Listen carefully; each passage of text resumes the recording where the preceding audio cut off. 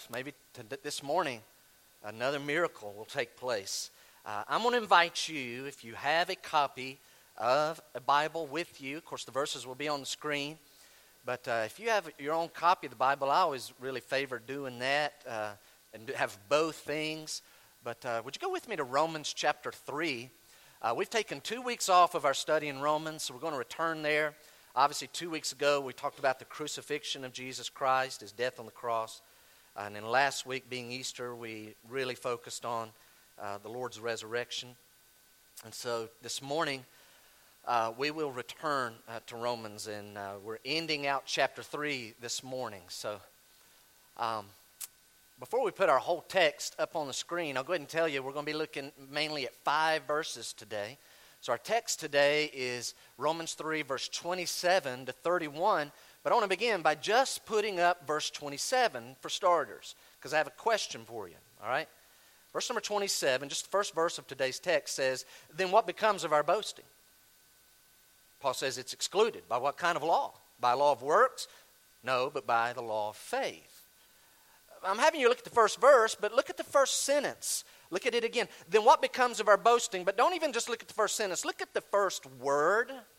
And somebody who has kind of learned and studied, you heard Deanna talking about classes on how to study your Bible. Those of you who have kind of learned some techniques when it comes to studying your Bible, don't be afraid to say it out loud.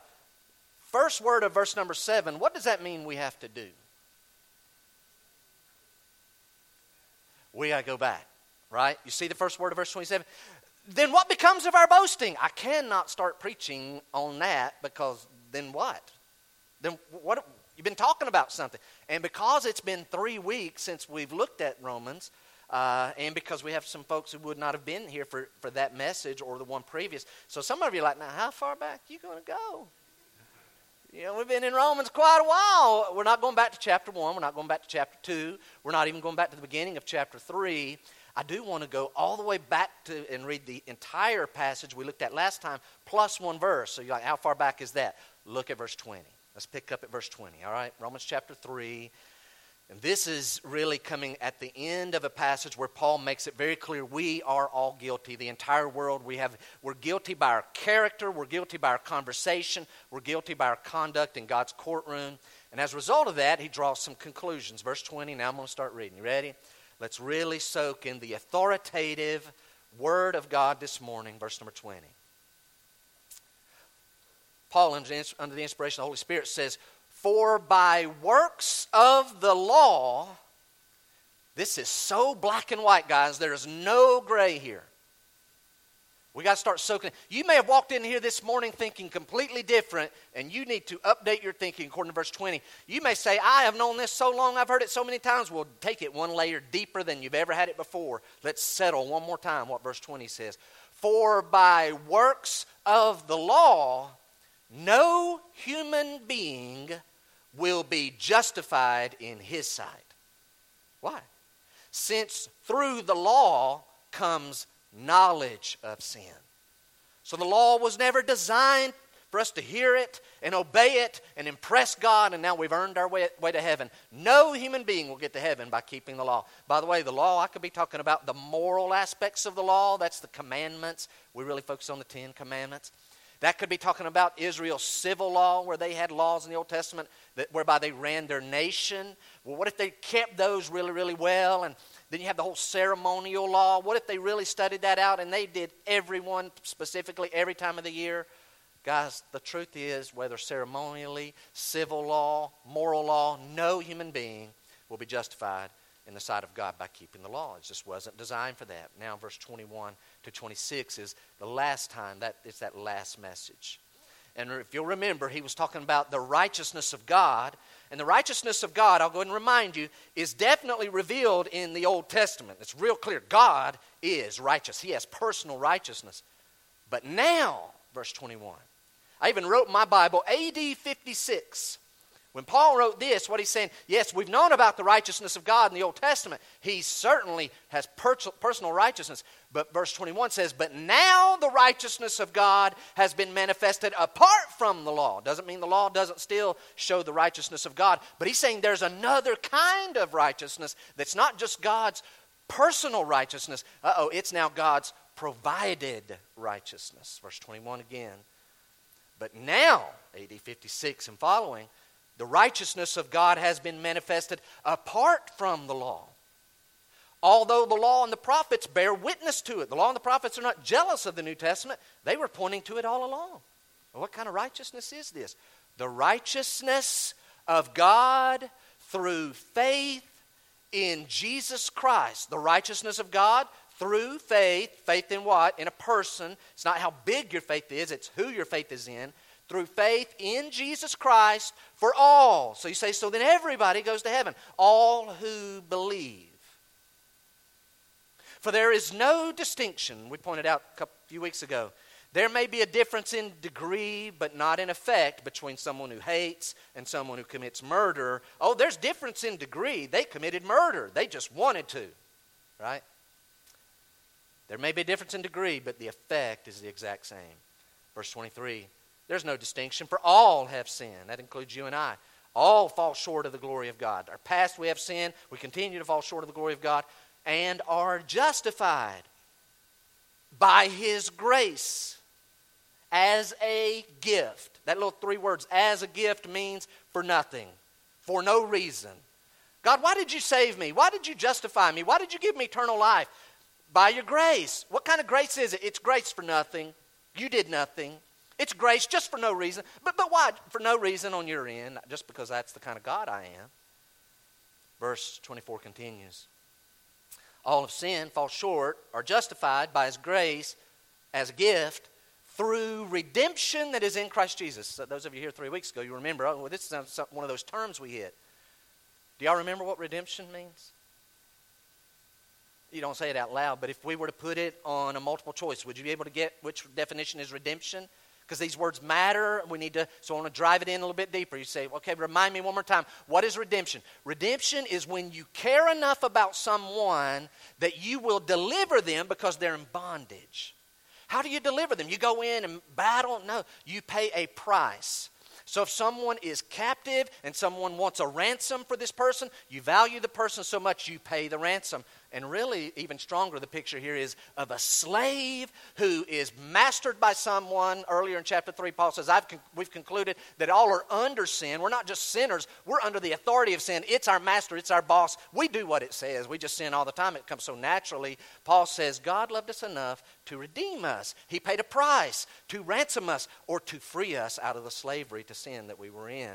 Verse 25. He finishes verse 24, Jesus Christ, whom God put forward as a propitiation. Guarantee you, 95% of you have not used the word propitiation in a sentence so far this year. So you're like, what in the world is propitiation? Oh yeah, he talked about that one. What does that one mean? Here it is.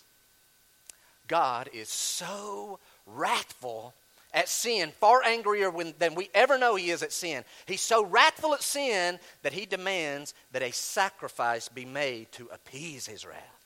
And you say, man, that sounds like a lot of the pagan religions. Well, they got that truth from somewhere. They think that the gods are angry at sin. Where they got that idea was the one single God really is angry at sin and demanded a payment. And so verse 25 says, Jesus Christ, whom God, He Himself, put forward out in front of everyone. We talked about the crucifixion of Christ. How? As a propitiation, a sacrifice, a blood sacrifice, by His blood to be received by faith. And then the rest of these next verse and a half tells why He did that. God, why did you put Christ forward as a sacrifice to appease your wrath? This was to show God's righteousness. Why did He kill Jesus on the cross? To show God's righteousness. Well, why did that need done? Watch the next phrase. Because in His divine forbearance, He had passed over former sins. Watch this. Quick recap. Forbearance means where God is withholding judgment. He gives a temporary truce where we as sinners have sinned and broken His laws. Judgment's coming, but He's holding it back to allow time to repent and get right with Him and get at peace with Him. But here's the problem with that. People live their lives. They commit sin. And yeah, they acknowledge, yeah, people eventually die and everyone dies. But hey, I've done a lot of sin. I guess God's okay with it because he's not doing anything. And so God says, just to remind everyone I really am righteous, I had to kill my own son on the cross to show how angry I am at sin. And I will judge sin. If I killed my son on a cross who became sin for you, what do you think I would do to you if you reject him? Then verse 26, why did he put Jesus forth as a propitiation? It was to show his righteousness at the present time. Why? So that he might be just and the justifier of the one who has faith in Jesus. So the real theme of all those verses is justification. Can I very quickly remind what justification is? Here it is. It's how we get in a right relationship with God. Here's justification. Justification does not mean that when I was a 9-year-old boy and I got saved, that God suddenly made me righteous. That is not justification. All that sin that I'd committed just didn't go away, but he was able to treat me as if I were righteous. He declared me righteous because I put my faith in what Jesus did on the cross. So justification, here's one more way. It's not only where God forgives us of our sin, but remember the scale? Raise your hand if you remember the picture of the scale that was on the screen a few weeks ago. We talked about how at judgment, mankind has to come in God's judgment. He will evaluate our life. And what's going to happen? It's like a scale. And on one side is the law, all the do's and the don'ts, the 613 commandments. And they're going to be put on one side. And they're very heavy and weighty and substantial. And down goes that side of the scale. And all you have to do to go to heaven is you and all of your righteousness, you get on the other side, and if you can balance that scale, you get to go to heaven. The only problem is our righteousness is as filthy rags. Our best day is as filthy rags. We have no righteousness. That's the problem. So here comes justification. Remember how we worded it. The law is heavy. It must be balanced out. You get on the scale, all your righteousness, it doesn't even budge. It's like dust on the scales. You have nothing to contribute. But if, you say, how do you get saved? If you will hear that picture and realize you're going to stand before God one day, if you will invite Jesus, you have righteousness, will you please get on the scale with me? He says, I will get on the scale with you and balance it out. And I'll give you my righteousness. And then God will treat you as if you hadn't sinned. That's justification. So with that in mind, let's read today's text. And some of you are like, well, why didn't you cover it that fast last time? Man, we could get out of here a lot quicker. Okay. Verse 27. So you see how he's talking about faith. That's why he starts verse 27 this way. Then what becomes of our boasting? You feel that? Paul says, since God saves people that way, what becomes of our boasting? It is excluded. By what kind of law? By the law of works? No. But by the law of faith. For we hold, the idea is we make a conclusion here. We hold that one is justified by faith apart from works of the law. That's his conclusion, verse 28. Sounds a lot like verse 20. So a separate thought is in verse 29 and 30. Paul, feeding off of that, says, or is God the God of Jews only? Is he not the God of Gentiles also? Yes, of Gentiles also. Since God is one. Those of you who know your Jewish history, like, uh-oh, is he playing off of something? No, absolutely. He's reminding his Jewish audience, since God is one, who will justify the circumcised Jews by faith, and the uncircumcised Gentiles through faith. Well, will it work? Verse 31. Do we then overthrow the law by this faith, this teaching of Christianity? Paul's asking, do you think my teaching, the teaching of the New Testament, do you think it just overthrows the law by this faith that we talk of? By no means. On the contrary, we uphold the law. So this morning we got 3 thoughts. We got 6 questions, but really I think we got 3 categories of thought this morning, and let's touch on those. Would you write this down? Number 1. Faith excludes boasting. Faith excludes boasting. God is the lawgiver. God designed salvation. There is a way to be saved. God designed it such, listen guys, that not one of us can ever brag about what we did to be saved. Not one person can take credit for his salvation. So you say, how did God design that? By 2 laws. There are 2 laws. You say, I didn't know there were 2 laws. I thought there was only, there's actually 2 laws, and there's another law, the law of Christ, that will be mentioned at the end of the message today. But here he mentions 2. Watch this. There's the law of Moses, the Old Testament law, that law of works. It served a purpose. And then there's this law of faith. You say, what's the law of faith? Each one says something about God. The law of the Old Testament law of works, the law of Moses, you know what it says? There is a God. He is separate from sin. He hates sin. He can't tolerate sin. He can't overlook and ignore sin. He must punish sin. God is separate from sin. That's what the Old Testament law teaches us. But watch, God made another law. So God says, anyone who breaks my moral laws, they must suffer a penalty for breaking my law. But I make another law, the law of faith, that if anyone will put their faith and trust in what my Son did on the cross, they will not have to pay the death penalty for their sin. My Son will have already paid it, and they will get to receive his righteousness and live forever with God in heaven. And you say, man, you're kind of talking a little bit fast. I want to say it multiple times, multiple ways, and in a moment we might even illustrate it. So again, each law says something about God. The Old Testament law, he's separate from sin, but God's law of faith shows he's the God that is loving and gracious. He's giving. Even though they've broken my laws, I'm not going to just let them go. I'm going to bring them to myself. How? I'm going to provide grace through my power, my Son's death on the cross. Verse number 28. I'm not going to spend enough time on this verse. I promise you I'm not. But it's a verse I use a lot lately. More and more in the last probably 3 years I use this verse more and more. Look at verse 28. It's a conclusion. For we hold that one is justified by faith apart from works of the law. I don't know why, but I always act this one out. I literally do. We did this the other day at Celebrate Recovery. Watch those 4 words. Faith apart from works. Faith apart. Watch, here it is. Faith, this is the way you get saved. Faith apart from. So over here's works. Here's me trying to be good and stop being bad and do the right things. But this is the works, and Paul says we conclude, we hold that a person is justified by faith apart from. You say, what's the main lesson? The main lesson there shows that salvation is not a blending of faith in Jesus plus works at any level. Any level. You're like, well, what if I'm like 99% faith in Jesus and I'm doing my part, the 1%? None. No percentage. You're like, what if it isn't even 1%? I'm just like 0.5%. None.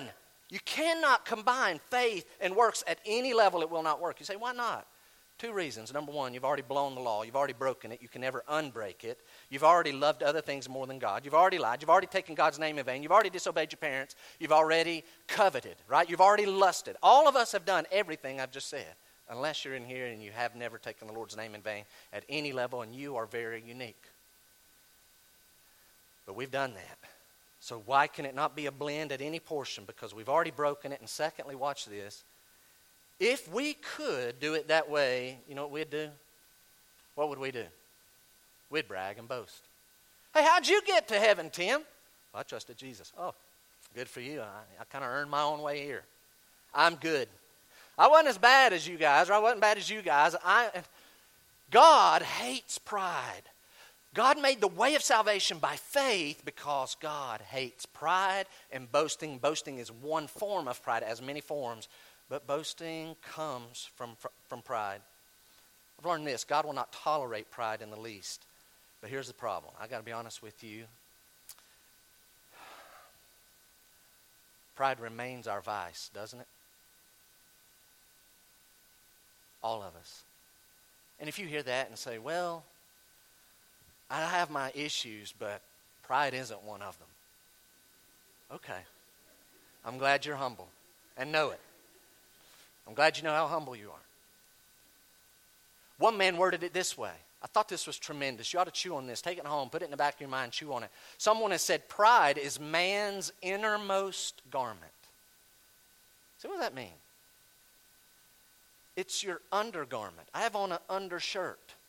Here's what he means. It's the first one on and the last one off. What he's doing, he talks about an analogy. If this is the Christian life, and we'll talk about this at the end of the message today, this isn't how you get saved, but if the Christian life, for me, 1979 on till now, if the Christian life is going through and God is peeling away layer by layer the old nature of sin, boy, I used to say that, but by God's grace, I don't say that anymore. I used to really have a problem with that, and some of you, you've seen victory. I used to lie all the time, but now I don't lie. I used to really be discontent, but now my contentment's in the Lord. I used to really be angry, or I really used to be lustful. I had this problem with this. I would steal things, whatever. But now, here's the wonderful thing. That is normal things to happen in the Christian life. You're becoming more godly. Here's the only problem.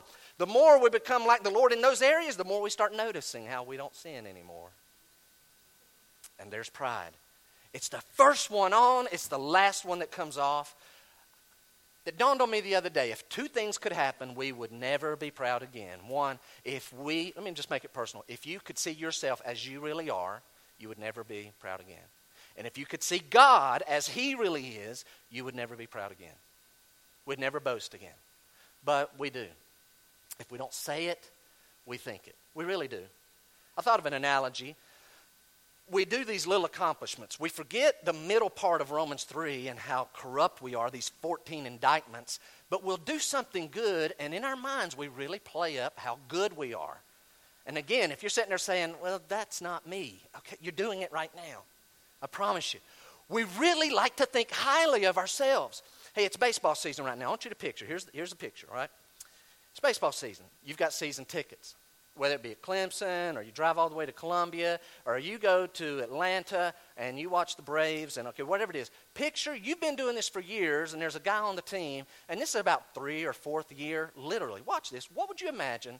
A guy, he has batted 999 times and has never got a hit. First of all, you'd be wondering, why do we still have him in the lineup? This guy's automatic out. He's 0 for 999. But on his 1,000th plate appearance, he gets a bloop over the second baseman's head, who tracks it down, turns, throws. It's bang, bang play. They don't use replay. It's controversial, but he gets to stay on first. What would you think of this guy as he comes and dusts himself off, turns and says to the pitcher, who's the man now? Yeah. You've been watching this guy for 3 years. And he has the audacity to say, I took your junk deep over the second baseman. Yeah. Who's the man now? And then while he's doing this, he gets thrown behind, picked off first base, thinking he's going to steal second. I know what you'd be thinking. You'd be thinking, what an idiot. That's what we do. We just break God's laws internally, externally, but we finally do something right. And we just think it just makes up for everything, don't we? True salvation. Verse 27, what becomes of our boasting? It's excluded. By what kind of law? By law of works? No, by the law of faith. True salvation, write this down, excludes pride. Why? You've got to hear this. It's so simple, but you have to really digest it. It excludes pride because we can only be saved by humbling ourselves and letting God save us. That's all you can do today. You're like, right, I have to come forward and I have to bow down, right? No. Oh, I've got to go out with someone and then I have to bow down. I have to move my vocal cords and word things are perfect. No, I promise you, none of those things. That's not how you get saved. God's looking for one thing. What you have to do is say, God, I can't save myself. I'm going to let you do all the saving. I've learned a few years ago, sometimes we'll remember something if we see it. Sometimes we've used chairs. Y'all have heard us use that. I want to do a little different. I'm taking a risk here, by the way. I have talked with the one person, Jonathan, if you will come on out. Jonathan kind of knows what's happening. You say, oh, why are you going to use Jonathan? Because if this doesn't go well, I won't get sued. Because I can't sue myself. Going up to the stage. And I'm going to get some helpers. And I'm picking these kind of guys on purpose. Jarvis, I told you, I think I gave you a heads up. I'm going to need Jarvis right quick. Ray, I asked you already. David Rue, don't you back there in the back? Boy, he's going to shoot me with his family. Chris Sr., I know you hate crowds. I need you. Come on up. Come on up here right quick. I need these 4 guys to come right here right quick. You 4 guys. Now, just kind of 2 and 2. All right? 2 and 2. So, right here, make a row right here. This way. Make a little path right here. There you go. David right there, Chris right here. If you guys get a little closer, we really need to get a little closer. You're like, what's getting ready to happen? Jonathan, I don't know. By the way, I think he will. He said he's done this before. Jonathan's going to turn around, and on command, he's going to fall. And they're going to trust him. You're like, oh, yeah, we did that one time at the corporate retreat. Yeah, we did team building. Yeah, the one old boy, he got a concussion. Because we kind of had a running joke, and everybody, or he went before we were ready. So, guys, really, I'm serious. I hope they don't drop him.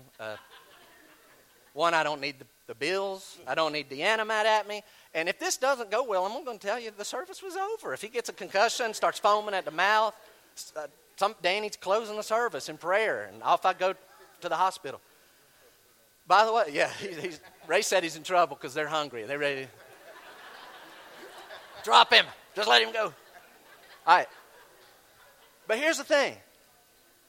I don't know yet what Jonathan will do. I really don't. We talked about this less than a minute last night. I hadn't talked with any of these guys specifically.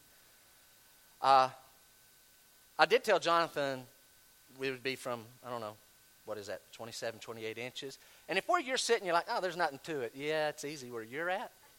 But I'm telling you, I'll promise you, here is natural. I'm not going to stand to the edge. Natural is as you start going, watch this.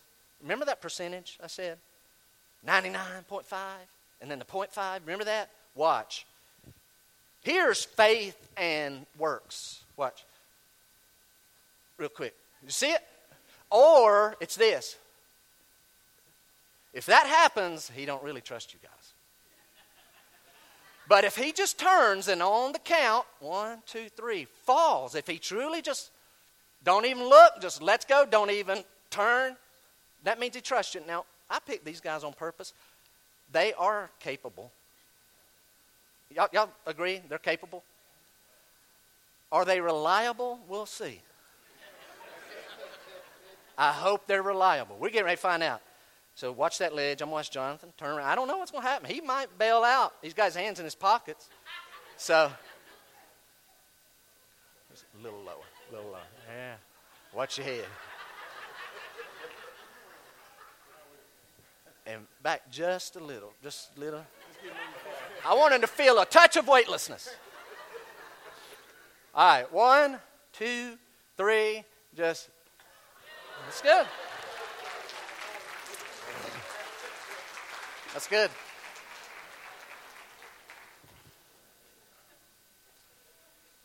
Hey, on a serious note, Deanna said thank you to them. Hey, seriously, have you ever done that spiritually? Have you ever come to a point? Some of you in here haven't. Many of you have. Have you ever come to a point, literally, not physically, but spiritually, literally you just said, God, I can't do it. I'm just falling in the arms of Christ. If I go to heaven, it'll be because you get me there. I know you will. I'm doing everything you said, which is nothing. If you guys don't get the concept of this today, this section, when we get to October, November, and we start hitting a little more toward the middle of Romans, you're going to want to leave this church. And I ain't joking. You're not going to like what I'm going to say when we get there. If you really get this concept, you will not choke when we get to chapter 9 and 10. But if you don't understand this concept, we do nothing to get saved. If you don't get it, you're going to choke later and you're going to get really angry. Just telling you. Warren Wiersbe really wrapped it up well. He said, the swimmer, when he is saved from drowning, does not brag because he trusted the lifeguard. What else could he do? Picture the pool or the beach, whatever.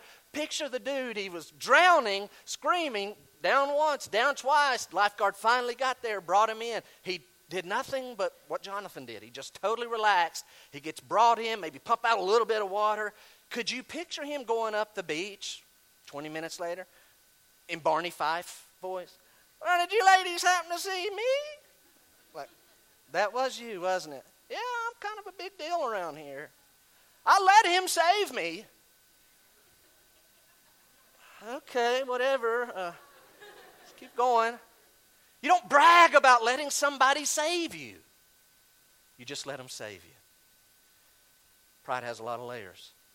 A lot of layers. Let me share one that some folks in this room, I don't know who you are, I just know it's there. Some folks in this room, you may have had this form of pride. Here it comes. You ready? Oh, yeah, no, he does all the saving. But, I will say, watch, it isn't much. But I did have faith. I did do that. I did have faith in Jesus when others didn't. Did you? Yeah, it ain't much, but I did put my faith in Christ. I trusted. Let me ask you something. Why did you trust, and I'm looking for a specific reason, 2 billion people in the world, a specific group, 2 billion have not trusted Jesus. Why did you trust and they haven't yet? You trusted because you, what? 2 billion have never heard. You heard. Read this thought. If you think, well, at least I trusted. Wrong. You believed because you heard. You heard because God arranged the time, the place, the circumstances that brought you there. For me, it was Christian camp, a Bible camp. Somebody paid my way. And God had taught a man Scripture and truth. And he stood up and proclaimed the truth. And it hit me that night. Same thing with you. You're like, but at least I had the faith. Watch Ephesians. It'll be on the screen. Ephesians 2, for by grace you have been saved through faith. That's the last noun in that sentence. And the very next thing, and this, see that pronoun? This, what's that pointing to? It could be pointing to grace. It could be pointing to being saved. It at least refers to faith. And you're like, I believed you were dead in sins. Your spirit was as dead as the stage I'm standing on. You heard truth before, but you didn't respond. But that time, if you are saved, you responded that time because he gave you faith. The next verse says, and this is not your own doing. This faith, this being saved, this grace is not your own doing. It's the gift of God, not of works. You're saying, so God even gave me the very faith to believe? Absolutely. You say, well, that's just one verse. That one's a little fuzzy. John 6:44. No, this is Jesus. No one can come to me unless the Father who sent me draws him. You can't go. The only way to get to heaven is through Christ. You can't go to Christ by faith unless the Father draws you. You say, I'm still not convinced. 2 Timothy chapter 2 is a message to preachers. Chapter 2, verse number 24.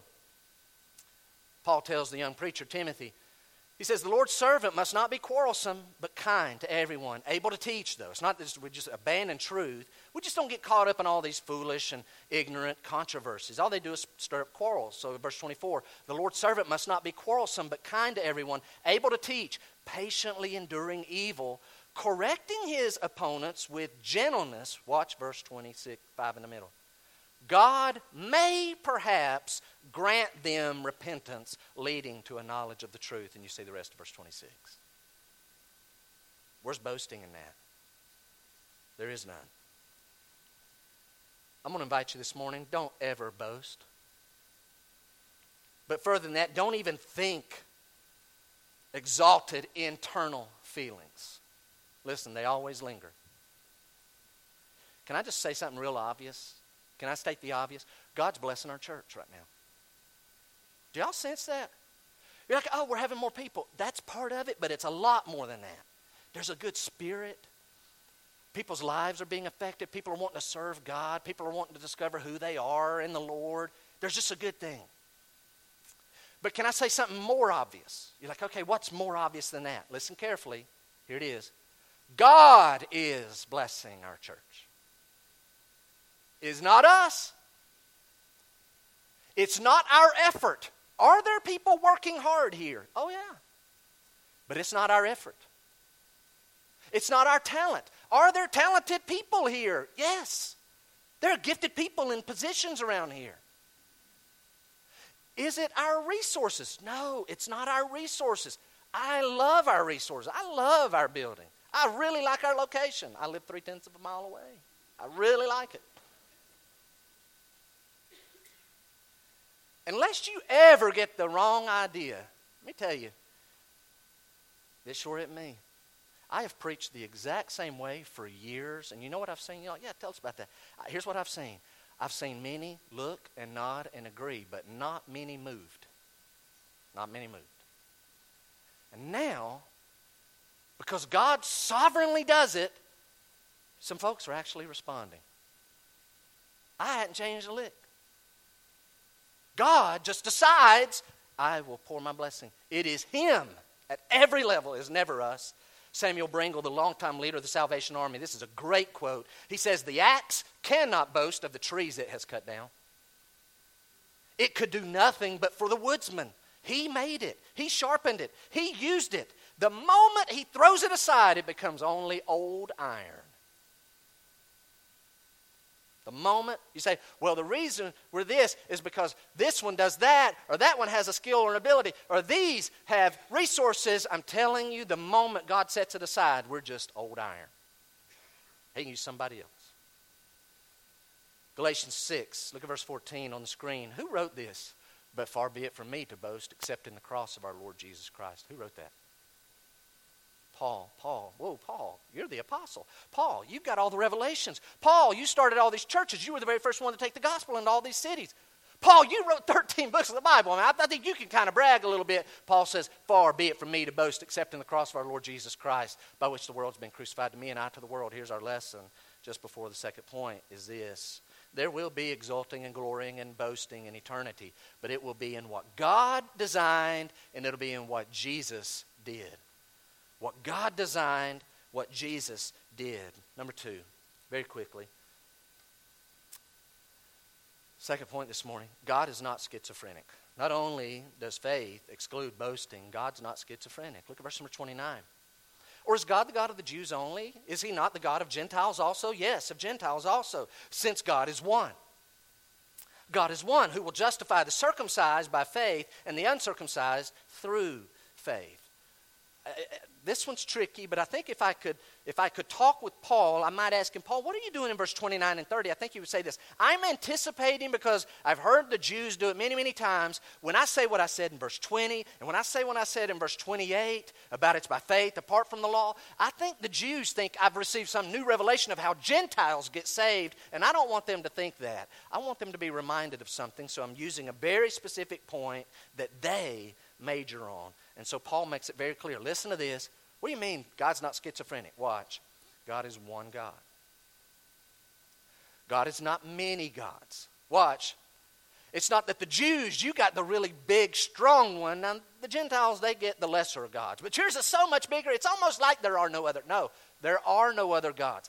What he's saying is God is not schizophrenic. He's not like, I'm the God of the Jews this way, and I'm the God of the Gentiles a different way. I'm with them one way. I'm this way with them, and I'm this way with them, and I'm just different. God is not duplicitous. God is not a schizophrenic God. He is not a developing God. He is not an evolving God. He is one. Watch, this is important.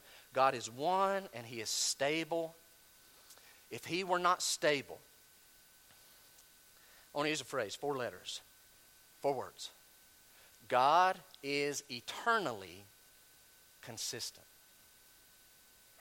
That means if we were to go from your perspective in eternity past, as far back as you want to go, God was eternally consistent there, all the way to the present, in what we call human history. Go as far as you want into the future. God is eternally consistent. If He were not, then we could never rest assured in the eternal part of eternal life. Because God may change, or a bigger God may come from somewhere else and overthrow our God, and we find out He's not able to keep the promise of eternal life. J.I. Packer spells this out in 3 ways. He says, number 1, God's life doesn't change. He's eternal. God doesn't grow older. Hey, how old is God? He's not. He doesn't gain new powers. He doesn't lose former powers. He doesn't mature and develop. Wow, God's really getting good at this now. God doesn't get stronger. He sure doesn't get weaker, and he's not wiser. Number 2, God's character doesn't change. He writes the following: strain, shock, a lobotomy, somebody getting the utensil, messing around physically in your brain. You know what he says? That can alter the character of a person, but nothing can alter the character of God. And he talks about us. Packer says, in the course of human life, tastes, outlook, temper may change radically. I would propose to you the kind person can become very irritable. The unkind person can really mellow out when they're older. Some of you used to like a certain kind of food. You don't like it anymore. Some of you ladies, you have something in the closet. It's only 5 years old. But honestly, you're like, I don't know if it's the cut. I don't know if it's the pattern. Just the buttons. I just don't like it anymore. You loved it 5 years ago. You bought it. You're like, but my tastes have changed. In 5 years, you changed. God never changes. And thirdly, his truth never changes. Look at Deuteronomy chapter 6, verse number 4. If you were to go to a Jewish synagogue, they would read this. They're literally the most exalted verse that they speak on every week. They rehearse this. They drive this into themselves. Hear, O Israel, the Lord our God, the Lord is one. The Lord our God, the Lord is one. So here's what Paul's doing. God's not schizophrenic. Paul uses a truth. There is one real God. Since God is one person, he's chosen one consistent means of salvation, whether it be Jews or Gentiles, Old Testament, New Testament. Here's what I find. Sometimes people read the Old Testament, and here's the conclusion. Yeah, they got saved in the Old Testament by animal sacrifices. You ought to catch this. Somebody in here this morning, that's what you think. You think, yeah, God saved the Old Testament people by sacrifices. I'll propose to you, the animals never saved them. It wasn't the offerings that covered people's sins. You're like, what was it? It's very subtle, very subtle. Watch. It was faith in God's word that led them to be obedient to perform the offerings. It was the faith that saved them. The offering was the visible fruit, the visible manifestation of the faith. God always has. God always will look for one thing. If a person this morning, you say, I don't know that I'm going to heaven. I want to know that I'm going to heaven. God's looking for one thing. If you're in the Old Testament, you say, well, shouldn't the Old Testament, they offer sacrifices? Absolutely, but it was because that's the outpouring of the belief. I believe you, Lord. I trust you. And since I trust you, you said do that, I'm going to obey. God says it's your faith that what's really saving you. Third thought. Verse 31. God's way produces real and lasting results.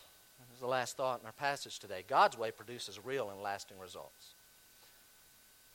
Verse 31 says, do we then overthrow the law by this faith? Christianity, Paul's teaching, New Testament, doesn't it basically overthrow the law? The faith way? Paul says, by no means, on the contrary, we uphold the law. Say, Jeff, what's that about? I think what Paul is saying is this. Somebody's going to read what I wrote in verse 20 and verse 28, and they're going to come to a wrong conclusion, and it's going to be this. Christianity sees only one use for the law. All the law does is shows us how sinful we are, and we can never keep the law, and that's it. So shove it aside, and now we'll move on with Christianity. And so Christianity is basically against the law. Paul says, no, Christianity is not opposing the law. It does not overthrow the law. Christianity upholds, even establishes the law. You say, how does that happen? By two things. Number one, wished I had room in your handout. I just didn't. I really need to put three things there.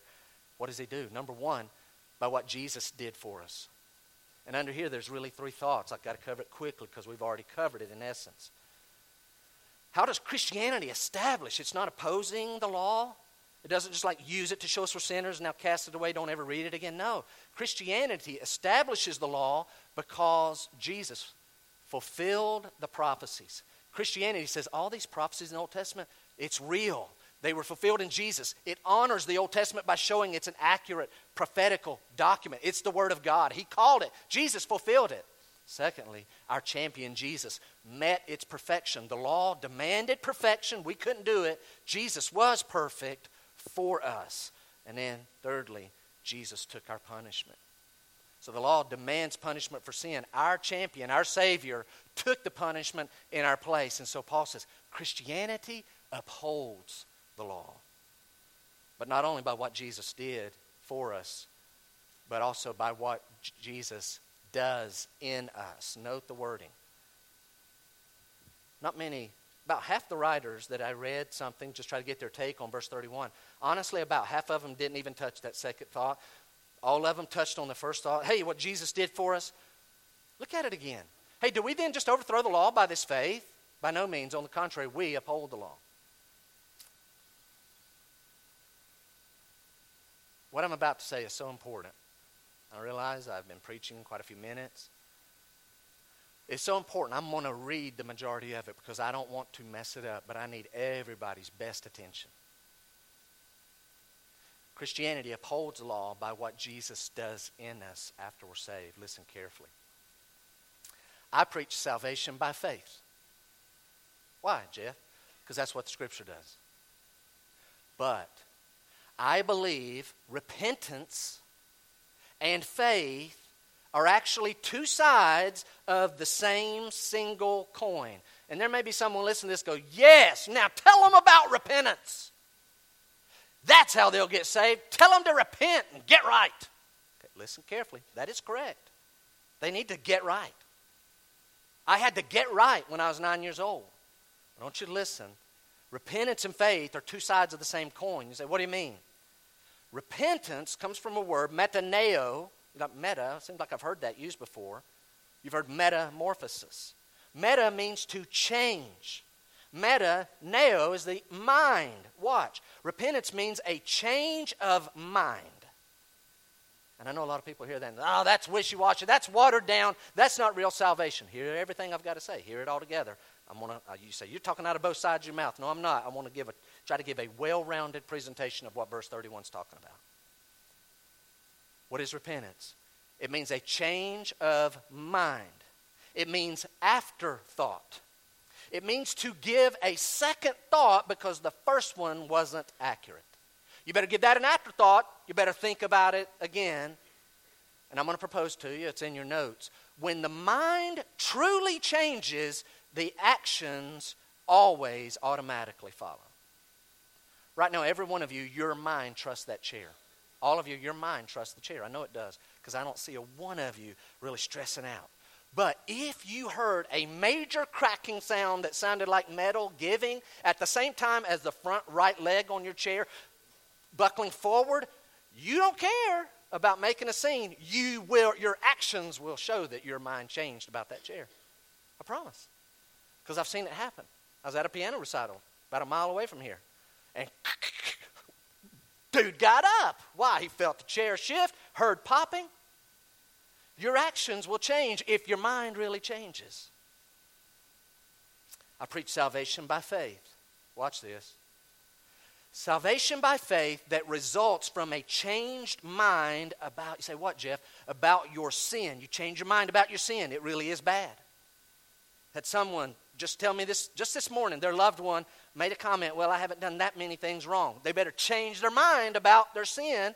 You change your mind about yourself. I'm not good enough to get to heaven, watch, and you change your mind about your Savior. I will contend when you do that, you will trust Jesus. You'll have trust fall. What you saw earlier, at that moment, when you change your mind about your sin, whoa, it's bad. I'm in trouble. I'm not capable. He is, and he already has. At that moment, you will trust Jesus. The reason some that's in here, if you have never trusted Jesus, it's because your mind has never changed. One of those things, you're still not there yet. You may still think, well, my sin isn't that bad. Or you may say, I know my sin's bad. Well, you apparently think that you are going to be okay in spite of that because you do enough good. Or you question, it's one of these three, you question Jesus' ability to save you, like what he did on the cross is not sufficient. But the moment you get those three things, your mind really changes, you'll trust Christ. You say, what happens? Two things happen after that. One, you get eternal life. Two, the Holy Spirit comes in you. So what happens when the Holy Spirit comes in me? Everything changes. Note the order.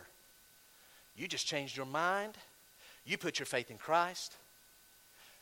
You get eternal life. Here comes the Holy Spirit. Now, back to reading a note. At the moment the Holy Spirit comes in your body, you literally become possessed. You're like, oh, now I thought they were weird. I know they're weird. I have been possessed for 38 years. There's 2 of me in here. Once he comes in your life, God's Holy Spirit begins to make real, measurable changes. What kind? Your desires, your thoughts, your feelings, and your actions change. It's a gradual process. It is gradual. It is continual all the way till the time you die. I call the Holy Spirit the difference maker. Here's what I mean. He, when he comes in you, will do in you and through you what you never could do on your own. Paul says, oh, we're not against the law. Christianity establishes the law once the Holy Spirit comes inside. Quick conclusion. I want to be clear. Again, I'm reading so that I don't mix my words. It's important. You do not change your life to become saved. Some people preach that. Repent, get your life right. Straighten out, stop sinning, and then trust Jesus. Wrong, it'll never work. You do not change your life to become saved. But, I'll say just as strongly, once you become saved, your life will inevitably change. It will change. If it doesn't, you didn't get saved. And I know by saying that 2 things happen in our audience. One thing happens. Here it is. Someone here may have thought they were saved because they had a religious exercise or religious experience years ago. But you know in your heart, your desires, your thoughts, your motives, your actions, nothing has changed. You're just playing a game to make somebody else happy. You know there's been no core change, though you say something happened years ago. You say, what do you have to say to that person, Jeff? I say, I am sorry, you are not saved. You say 2 things happen in our audience. What's the other thing? I also know by talking about the inevitable change, someone else will hear of that inevitable change and it'll scare them off from coming to Christ. You say, then don't tell them. Just let it happen after. I can't. Why? I am sorry, but I cannot promise you no change. You will change. And if that keeps you from coming to Christ, then so be it. Because what he's saying is, I'll save you, but I'm going to tell you, I'm going to come in your life and you're going to start changing. That's what Paul's saying. Christianity is the only religion that really establishes the law. The other religions water it down and lower the bar. The other religions make it about externals, and it puts the pressure on you to get saved and you to keep yourself saved. Paul says Christianity, no, we just put our faith and trust in Christ. He will do it all. He will begin changing us. Other religions put the pressure on externals, to-do lists, perform, do this, do that. I'm going to go out on a limb. And if I'm wrong, it's Charlie Rice's fault. I really believe this. I believe a Christian who understands grace, salvation, and who focuses, watch where the focus is. Oh, the list of do's and don'ts. No. A Christian who understands grace, salvation, that it's only by faith, that's all I do, but then his Holy Spirit comes in me. Watch. If they will focus on learning and loving God, catch that. That's the New Testament law. Jesus says, here's my command, that you love me. Here's my command, that you love one another. What Paul is teaching, if a new Christian will focus on, I want to learn God, and I just want to love God, I'm going to tell you something. You won't need the 10 Commandments because you will not break them. You won't break them. You'll run circles around the legalist. The legalist, he's doing his do's and his don'ts, and he's wearing himself out. You're just loving the Lord and living life. The legalist lives out of fear. Fear motivates. I'll tell you, fear motivates. If you get fearful, I'm not going to have any money, it'll make you get up and go to work. But another man who loves his work will accomplish much, much more. I thought of this week. Love continues long after duty has put the tools in the shed. Hey, honey, 3rd time, supper's ready. Oh, yeah, you okay? I'll be right in. I just wanted to, this is therapy for me. I love doing this. Somebody else, am I done? No, I need 30 more minutes out of you. Total different. Some people's version of Christianity, another person, they just love the Lord. Finish what I wrote. If we'll live by the New Testament law of love, we'll glorify the Lord with our lives and we'll have a lot more fun living the Christian life. Jesus is most glorified not when we endure the Christian life, but when we delight in Him. It's not like, I got to tell people about Jesus. You just start telling people about Jesus because you love Jesus. It's not a to-do. William Barclay words it this way. He says, now the Christian strives for goodness not because he's afraid of God, but because he loves God. He knows now that sin is not so much breaking God's law as it is breaking God's heart. And therefore sin is doubly terrible. I'm looking for one word. It's in verse 31. It's the key to the Christian life. Anybody want to say it? By the way, it's been all through our text. It's how you got saved. Faith. Look at the two verses on the screen. Colossians 2, verse 6 and 7. Catch what Paul says. Therefore, as you received Christ Jesus. How did I receive Christ Jesus? By faith. As you received Christ Jesus the Lord, so walk in Him, rooted and built up in Him and established in the faith. Catch this. How did you get saved? I got faith by trusting He can do it all. How do I live the Christian life? By trusting He can do it all. Real quick. I'm closing now. How's your week been this week? How's your service for the Lord? I want to invite you, focus on two things. The law of faith and the law of love. If you'll focus on those while reading the Old Testament, but don't look at it as a list of do's and don'ts. You focus on loving the Lord. If you do the other way, here's the other way. I am battling this certain sin. What is your main sin this past week? What's your main temptation? Think of it. Hurry. I'm going to give you 4 seconds. Think of it. The main one. The main one you've been battling. Not your wife. Well, I know hers. No, what's yours? How have you been fighting that sin? Have you been yielding to the Holy Spirit? God, this tempts me, but I'm going to trust you to defeat it. Or is this your method? I want to do better. How's that working? Not very good. Hey, those of you that have a job, you say, I can point to something. I serve God this way. I do this for God. Do you do that through your ability, or do you honestly go in saying, God, I need you to do this. Use me, but you do it. One is fruitful, and the other just wears you out. My last thought. Christian, talking to you for a second. What do you have in your life to build your faith and your love? What do you have? I don't want to be a hypocrite. I promise you, I am not putting a to-do, a performance on you. But if I could offer you something that will really help you, would you try it? I want to invite you, focus on one main thing in your Christian life. Here it is. Get a private time. It's the most powerful thing. I'm not telling you how many minutes. I'm not telling you how many verses. I'm not telling you any of that. Get a private time. This is the key to the Christian life, where your main goal is, Lord, I want to fall in love with you. Ask Him, God, will you give me faith and love? And as He starts answering that, your prayers get stronger. And you ask for more faith and more love. And you find yourself, and it may be 10 verses. And you might not get 15 things out of those 10 verses. You may get 2 things. But all of a sudden, you're loving the Lord more. And when you love Him more, you want to talk to Him more. And the more you love Him, the more you get in here. And the more you start learning about Him, I promise, the more you learn of Him and know of Him, the more you love Him. And then you'll just be living the Christian life out of the overflow and not because it's a have to. That's the key.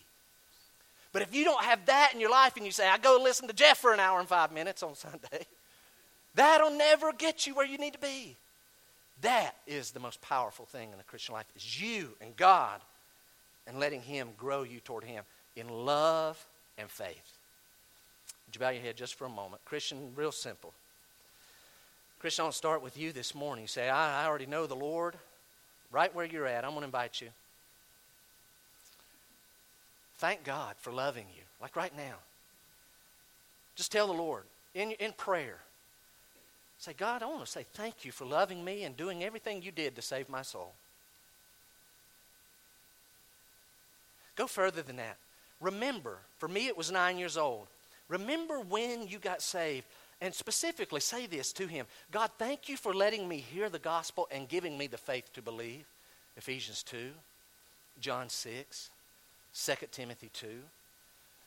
Lord, I never really thought of it. You even gave me the very faith to believe. Thank you for doing that. And then last thought for the follower of Christ, all I'd ask is right now, ask God to strengthen a private time with him. Lord, say, Lord, strengthen a private time with you that fosters love and faith. Lord, I need love and faith. And I know that when that happens, Christianity fulfills the law. It establishes it. We don't cast it aside. We end up fulfilling it out of love.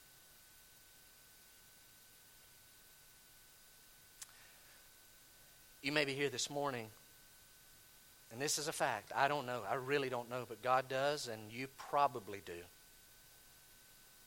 If you have never put your faith in Christ, you saw earlier on this stage a physical illustration of salvation, a trust fall. If you've never done that, I want to remind you, God made eternal life with him available. But he did it in such a way you can never boast about it. You can never brag. You can never be proud what you've done in it. You say, then how do I get saved? Here it is. Think of those 4 men that were here earlier, but now apply their attributes 1,000,000 times more toward Christ. Here it is.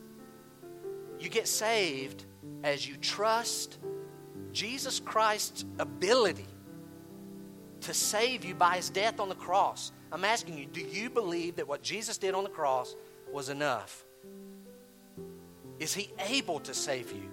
And then secondly, you trust his willingness to save you as evidenced by his very own promises. You've heard it.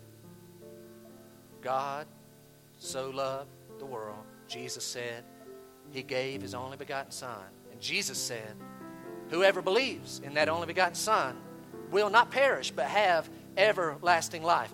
Jesus is going out on a limb and saying, I am able, I promise you I am willing. Romans 10 verse 13 says, whosoever will call on the name of the Lord will be saved.